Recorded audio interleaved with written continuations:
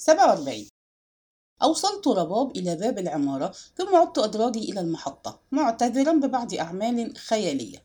استقللت الترام إلى العتبة، ثم مضيت إلى شارع الألفي بيك. كان قلبي يخفق في خوف ورهبة، كما خفق أول مرة حملتني قدماي إلى هذا الشارع، وتراءى لعيني خيال الكأس مفترة الثغر عن إغراء عنيف. كنت نسيتها، فلم تخطر لي على بال منذ بلغ قلبي مناه، حتى رأيتها اليوم في فنجان القهوة فحرك أعماق الفؤاد. أمي وزوجي والدكتور أمين رضا يساووا الخمر. هذه هي المعادلة التي استقرت في نفسي، على أنني ترى أصبحت من حانتي القديمة على قيد خطوة، وتساءلت في حزن وقلق: ألا يعد إقدامي هذا خيانة لزوجي؟ ولكني أنكرت على نفسي هذا المنطق الغريب، وشققت طريقي إلى الداخل. وتراءى لي فجأة خيال أبي، وانثالت على ذهني صور من ذكرياته، فاستعرضتها في هدوء وفي غير ما شماتة أو كراهية. ثم جلست إلى المائدة وأنا أغمغم: رحمه الله وغفر له. وجاء النادل مسرعا فحياني وهو يقول لي: أين كنت من زمان؟ فأجبته مبتسما وقد سررت لتحيته: الدنيا. ثم أريته خاتم الزواج فقال: مبارك مبارك، وهل أنجبت طفلا؟ وشعرت بامتعاض وألم وهززت رأسي سلبا، ثم طلبت كأسا من الكونياك وشربت في اعتدال، حتى شعرت بدبيب النشوة في القلب والرأس، وارتسمت على فمي ابتسامة سخرت من جميع آلامي، فقلت لنفسي: أهلا وسهلا ومرحبا. وحرصت على ألا أجاوز الحد، ثم غادرت الحانة زهاء 7، ولم أكد أنتهي إلى شارع عماد الدين حتى تذكرت حانة سوق الخضر، وكان رأسي بحالة تستهين بالعقبات، فتساءلت في شبه تأنيب: أأنسى في رغدي الحانة التي آوتني في فقري؟ وأوقفت تاكسي وانطلق بي إلى حانة الموظفين المفلسين والحوذية، ووجدتها في حالة غناء وعربدة كما توقعت. وكان الموظف العجوز يغني: ياما بكرة نعرف، فيردد الجميع: وبعده نشوف. ولما لمحني قادما توقف عن الغناء وصاح: هس يا ولاد الحلال. وعرفني الرفاق القدماء فتصافحنا في حرارة، وما كدت أطمئن إلى مقعدي حتى سألني العجوز متغنيا: كنت فين يا حلو غايب؟ فقهقهت ضاحكا وقلت: الدنيا. فقال أحد الصحاب: فلنلعن الدنيا التي ترغم الحبيب على نسيان أحبابه. فلعنتها معهم عن طيب خاطر. وحدث أن رأى أحدهم خاتم الزواج في إصبعي فهتف: دخلت دنيا يا بط. وكان لإعلان الخبر أثر شامل، فسألني الموظف الفنان: كيف وجدت هذه الدنيا؟ وأفزعني تحول الحديث إلى هذا الموضوع الخطير، ولكني لم أجد بدا من أن أقول: حلوة، ألست متزوجا يا سيدي؟ فضحك الرجل حتى بانت أسنانه المثرمة وقال: المرأة إذا جاوزت الشباب لم تعد امرأة. فقال آخر مؤمنا على قوله: صدقت، المرأة أقصر المخلوقات عمرا وإن هرمت. وقال غيره: إن زوجي تدبر لي شجارا نظير كل سهرة في الحانة، قد قلت لها إني على أهبة الاستعداد لأن أهجر الحانة تحت شرط واحد، وهو أن تهجر هي الدنيا. وبدوا جميعا ساخطين على حياتهم، فداخلني عزاء لم أجده من قبل، وعجبت لهذه الأسباب الغريبة التي تؤاخي بين السكرين.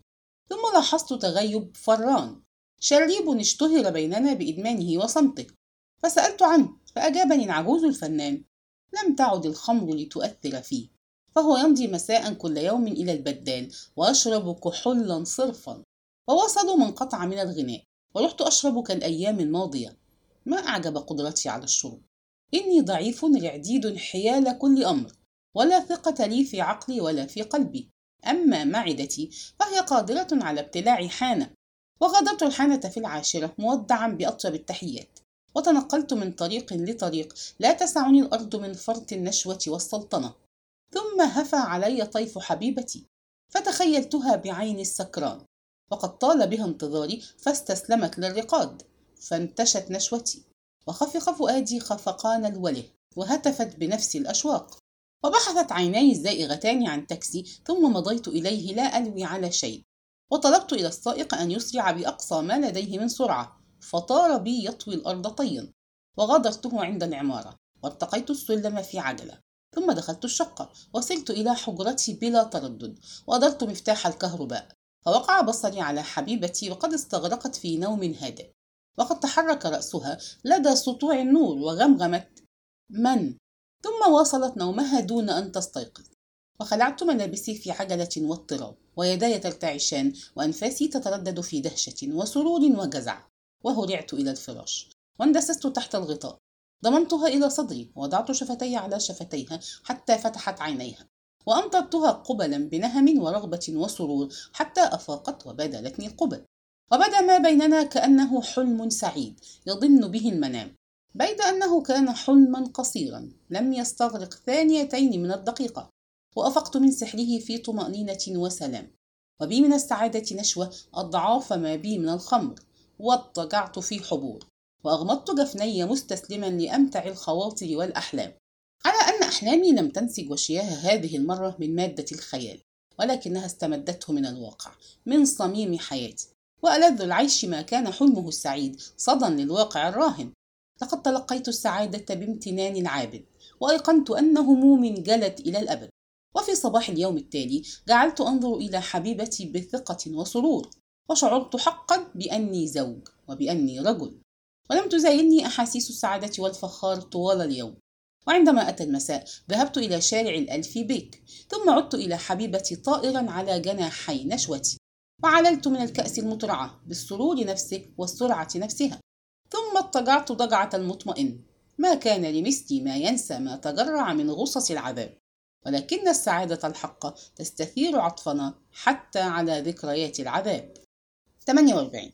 وتقضت أسابيع لعلها لم تجاوز الشهرين في سعادة وطمأنينة، وإني إذ أعود إلى ذكرى تلك الأيام يمضني شعور بالألم والأسى، لا حسرة على سعادة ذهبت، ولكن أسفا على أكبر خدعة ابتليت بها في حياتي. لم يكن هنالك ما يستوجب سعادة على الإطلاق، وإذا كنت قد تمتعت بالسعادة زمنا رغدا فما ذلك إلا لأني كنت غرا جاهلا أعمى. وما من بأس أن يتمتع الأعمى بسعادة وهمية على شرط أن يواصل عماه، أما إذا رد إليه البصر ورأى سعادته سرابا فهل يجني من ذكريات سعادته إلا حسرة مضاعفة وهما مقيما؟ وهذه هي حالي بلا زيادة ولا نقصان، وما فطنت إليها إلا في بطء شديد يوافق جهلي وبلادتي. لاحظت أن رباب تمضي النهار كله وشطرا من الليل خارج البيت بين مدرستها وبيوت أهلها وأقاربها، وقد رافقتها بادئ الأمر رغم طبع نفور، ثم شق علي الأمر فنكصت على عقبي، ولم أعد أصحبها إلا فيما ندر من الزيارات. وعادت أمي تعلن عن ملاحظتها في مرارة وأسى، وأنا أدافع عن زوجي بلا فتور، وإن تجاوب لانتقادها في نفسي صدق عميق. وكنت فيما مضى أشجع زوجي على هذه الزيارات لتتسلى به عما أشعر به من نقص حياتنا المشتركة، أما الآن فلم يعد من موجب في نظري للإفراط فيها. ولممت أطراف شجاعتي يوما وقلت لها: كأنك تقاطعين بيتا يا عزيزتي، فهلا أقللت من هذه الزيارات المتواصلة؟ وحدجتني بنظرة مريبة وسألتني بحدة لم أعهدها من قبل: أما زالت تشغل نفسها بانتقادي؟ وفهمت أنها تعني أمي، وساءني أن تضمر لها هذا النفور، فأجبتها متلطفا: إن أمي لا تتدخل فيما لا يعنيها، وهذا رجائي أنا دون غيري، والحق أني لا أطيق بيتنا إذا كنت خارجة. فقالت قد استردت هدوءها: هلما نخرج معا، لماذا تضيق بالناس؟ فقلت برقة: هكذا أنا، ولا أدري ماذا غيرها أثر كلمتي تلك. فقالت بحدة: إن الحياة لا تحتمل على غير هذا الوجه. يا حبيبتي، لم تكن رقتك لتسمح بمثل هذا الضيق، فما الذي حدث؟ وليس هذا كل ما في الأمر، فإن قلبي أحيانا يرى ما لا تراه عيناي. ينبغي أن أشق ستار العمى، وأن ألقى الحقيقة على مرارتها وجها لوجه. يخيل إلي أن رباب لم تسعد بشفائي كما سعدت به. أعجب بها من حقيقة تحيرني، ولكن إلى ما أكذب نفسي؟ إنها تبدو كأنها تخاف الليل وتتحاماه، ولا نكاد نخلو إلى نفسينا حتى يعتورها قلق تفصحه عيناها الصافيتين، ثم تفتأ في هذه الأيام الأخيرة خاصة تعتبر بشتى الأعذار، فمن تعب إلى توعك إلى رغبة ملحة في النوم، وإذا أذعنت لي فإنما تذعن في تسليم لا سرور فيه، ثم تنتثر جسمها من جسمي في شبه استياء وغضب، وأقر إلى هذا كله بأنها لم تعد فتاتي الضاحكة المستبشرة الصافية. شاب ضحكها التكلف، ودب في سعادتها الفتور، وانقلب ودها توددا. حاشاي أن أقول إنها أعلنت سخطا أو أساءت أدبا، حبيبتي فوق هذا كله، ولكنني أحس قلقها بقلبي، وأدرك حيرتها بغريزتي.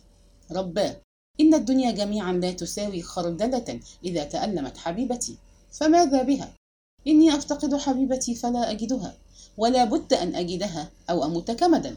وبلغ شقائي غايته، استرك نفورها في نفسي أثرا عميقا تغلغل في حناياها، فحرك الداء القديم وولى الشفاء الساحر، ولم تنفع فيه الخمر، وتناهى بالحزن حتى أشفيت على الجنون.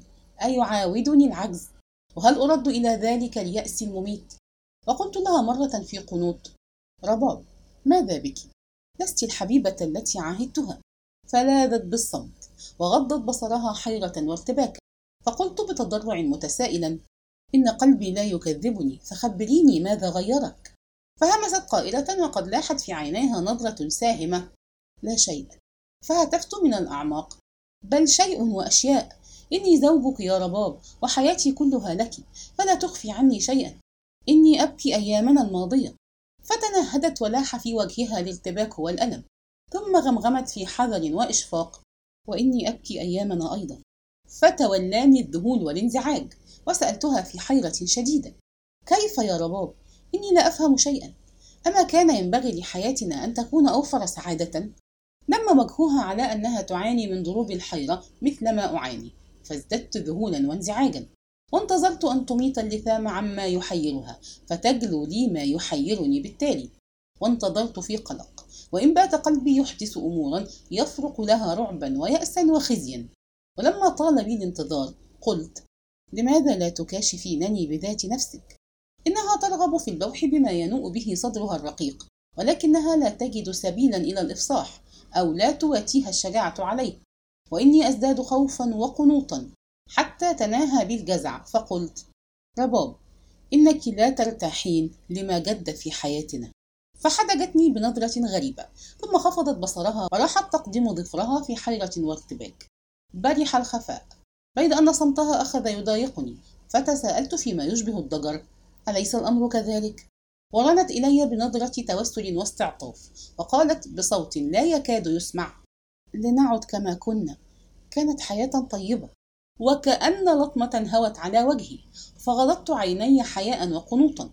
ومع أن رغبتها هذه حقيقة بأن تهيئ لي عذرا أداري به ما عاودني من عجز، إلا أنني تلقيتها بخزي مميت.